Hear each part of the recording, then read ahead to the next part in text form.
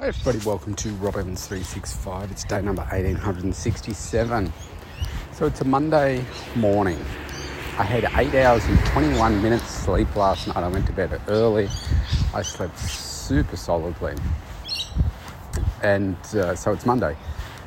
And I've got some clients coming in shortly, about 54 minutes.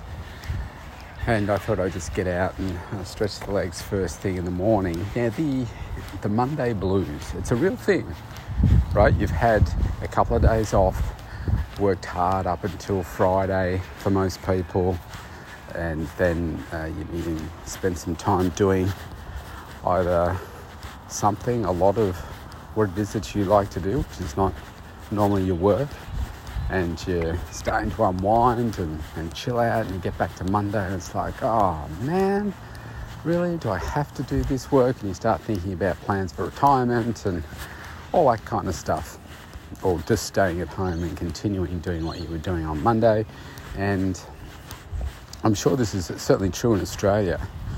Statistically, the most sick days, like day of the week sick days taken in Australia would be Monday, and then probably closely followed by a Friday to give people the extra long weekend. But certainly a Monday, and from talking to my business owners that I have as clients, they all agree that Monday's the day when people will take the day off with a fake sickie, if you like.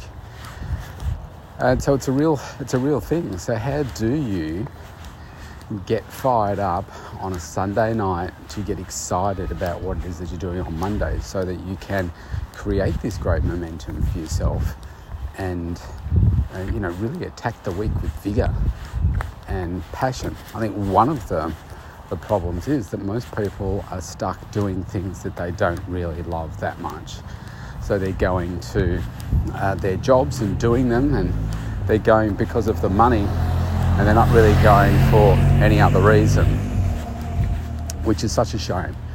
And look, I mean, it took me 19 years to work out what it was that I knew that I should be doing.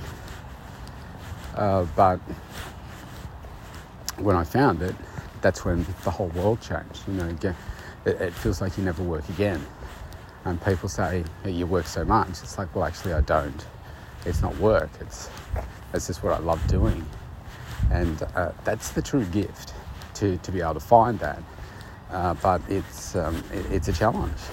Just like I say, it took me 19 years, and most people never find it. Why? Because they don't have the courage to be searching, to be asking the questions, to be staying hungry and doing those things. So let's just say that. So here's a great example. So I had to go into the supermarket on Saturday, and if you look at the people that are working in the supermarket, who are most of the people working in the supermarket? They're normally kids, right? They're kids that are, you got the odd adult, but they're usually kids that are on the checkouts. If they're not, on a self-serve, it's normally the kids that are stacking the shelves at night with some level of adult supervision. And do you think that in those jobs they're thinking, yes, I absolutely love being this, career shelf stacker or career person at the checkouts? No. And unfortunately, or fortunately, the senior management, they know that too, and they churn through these young kids at a phenomenal rate, but they don't hang around. And so there's a good example. You go to a lot of these like fast food places, again, who are most of the people working there? They're kids. You go to, and it's normally hospitality, right? There's a lot of kids that are working in those environments. But then you've also got a lot of adults working in all kinds of different jobs that are just dissatisfied, providing poor level of service. Like retail's another example. And I'm sure you've all experienced those really poor customer service experiences. And why are they really poor customer service experiences? Because the person doesn't truly care that much. It's not their business. They're just like there to collect a paycheck. And I'm generalizing here. and they don't see it as a career, so therefore they're like, whatever, I don't really care that much. That's the reality of it. Now, you then go behind the scenes in offices, and there are so many people in various roles that just do not do their best because they don't love the work, and they're just stuck there. They're just stuck. They don't know how to do anything differently. So here's the thing. Here's my tips. And all this will revolve back to getting rid of those Monday blues. It doesn't matter what it is that you're doing right now. It really doesn't. But if you see what it is that you're doing right now as a step in your stairway to success, then you'll start to look at what you're doing each and every day and what you're doing right now in this moment very, very differently. If you see that your job that you're doing right now is never going to take you anywhere, then I guarantee you're going to turn up being very dissatisfied. But if I use this example for me, I went to university to become an accountant. So I got a Bachelor of Business in Accounting. I then moved to Melbourne to work for Coopers & Lybrand. In my first, I think it was 6 weeks, I was sent to Coopers' share registry division. And for weeks and weeks, and this is no exaggeration, all I did was pulled out staples. I'm not joking. I pulled out staples. Why did I have to do that? Because they were just starting to, I think they were just starting to introduce this concept of tax file numbers. And so there's a lot of paperwork. It was like, this is back in 1990, right? So we had to microfiche and all that kind of stuff. So my job was to pull out staples, and we had thousands and thousands and thousands of pieces of paper. And you think, well, I had studied all these years, and I'm now moved to Melbourne.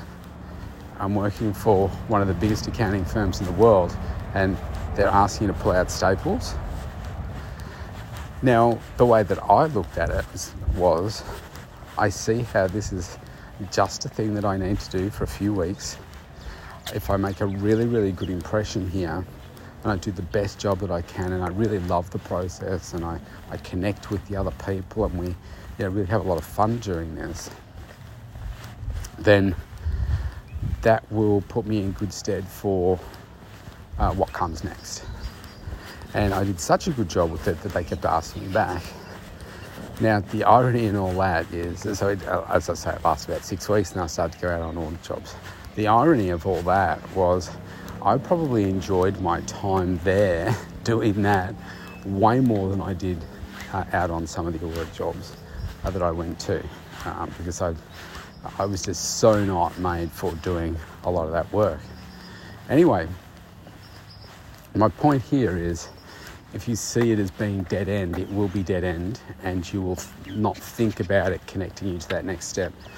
Another little story, I used to work with a couple of people it was in my last position, and I was given these 2 people, and they didn't want to be in the positions they were because the business unit they were working previously was made effectively redundant.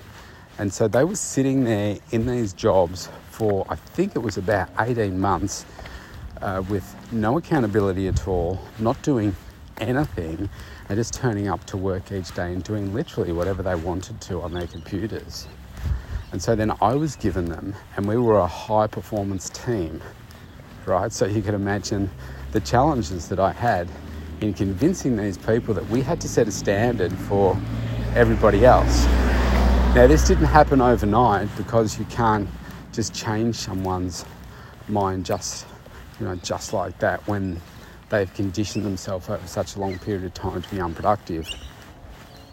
And I remember sitting down with both of them, but the young guy was more of a challenge than the lady I was working with.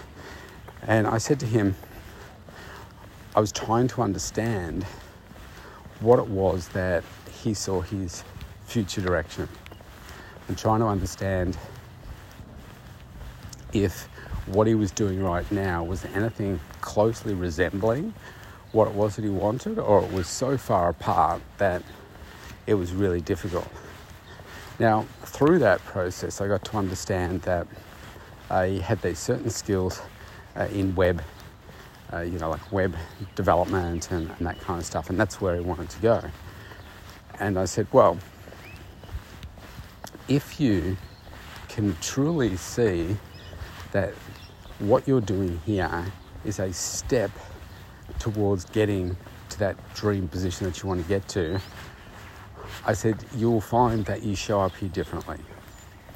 I said, if you might be hanging out for that dream position, but if you're turning up here and you're not putting in your best effort, you're not focused, you're not interested, you're peeving people off because you're under-delivering and you're not in a good space and you're seen as wasting time and all that kind of stuff, I said, that is definitely not going to help you to get to that next level.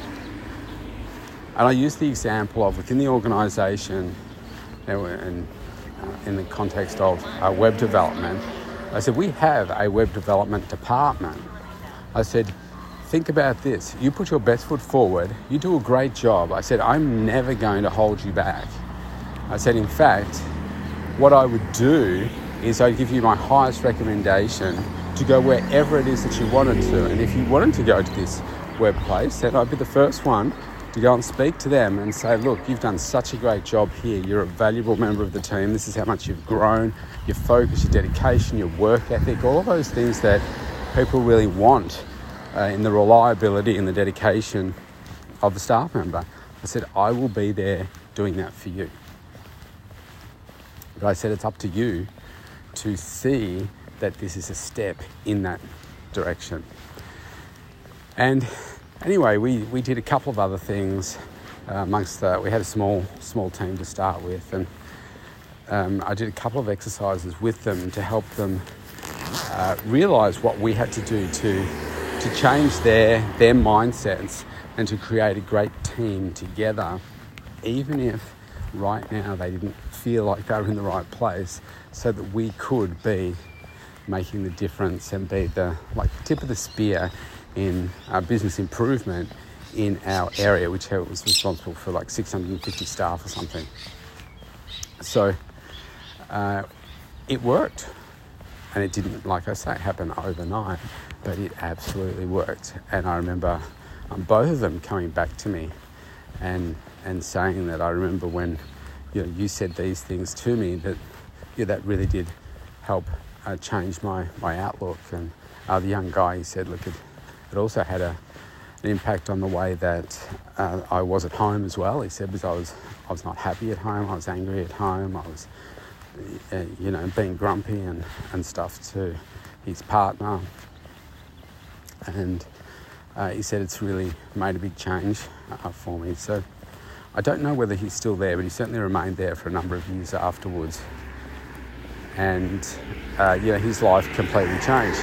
Now, this is the challenge for you, to see that it doesn't matter what you're doing. You're working in a fish and chip shop right now. Well, see that as an opportunity for you to do the best that you can, have a great work ethic, practice your customer service, practice being polite, practice building relationships, practice trying to understand how the business works, trying to understand about weekly sales, daily sales, nightly sales, whatever it is. See if you can get an insight into how the business is performing, all those sorts of things. What are the behind the scenes things that have to happen to grow this business, to make it successful. You can always learn from good experiences and bad experiences. So, you watch the management style of the the people around you and say, wow, that makes me feel good, that doesn't make me feel good. What's this person's management style like? What doesn't work about that? What does work about that? How do you keep improving yourself? How do you keep getting more skills? All those sorts of things. And just see it as a step in that next role that you're going to get to. Just see it as a next step. When you do that, your whole life will change. It really will, because you'll show up differently, because you'll realise that, yes, this may not be my dream job right now, but I can see that it's going to take me to where it is that I want to get to. I had to do this for 19 years. Like, just thinking, is this the job? Is this the job? What am I going to be doing? And that's the other key. Remaining hungry. Keep asking yourself the questions. What is it that you're going to do that's going to, bring you that love in your life, through your career? And I just kept asking myself that question over and over and over again. And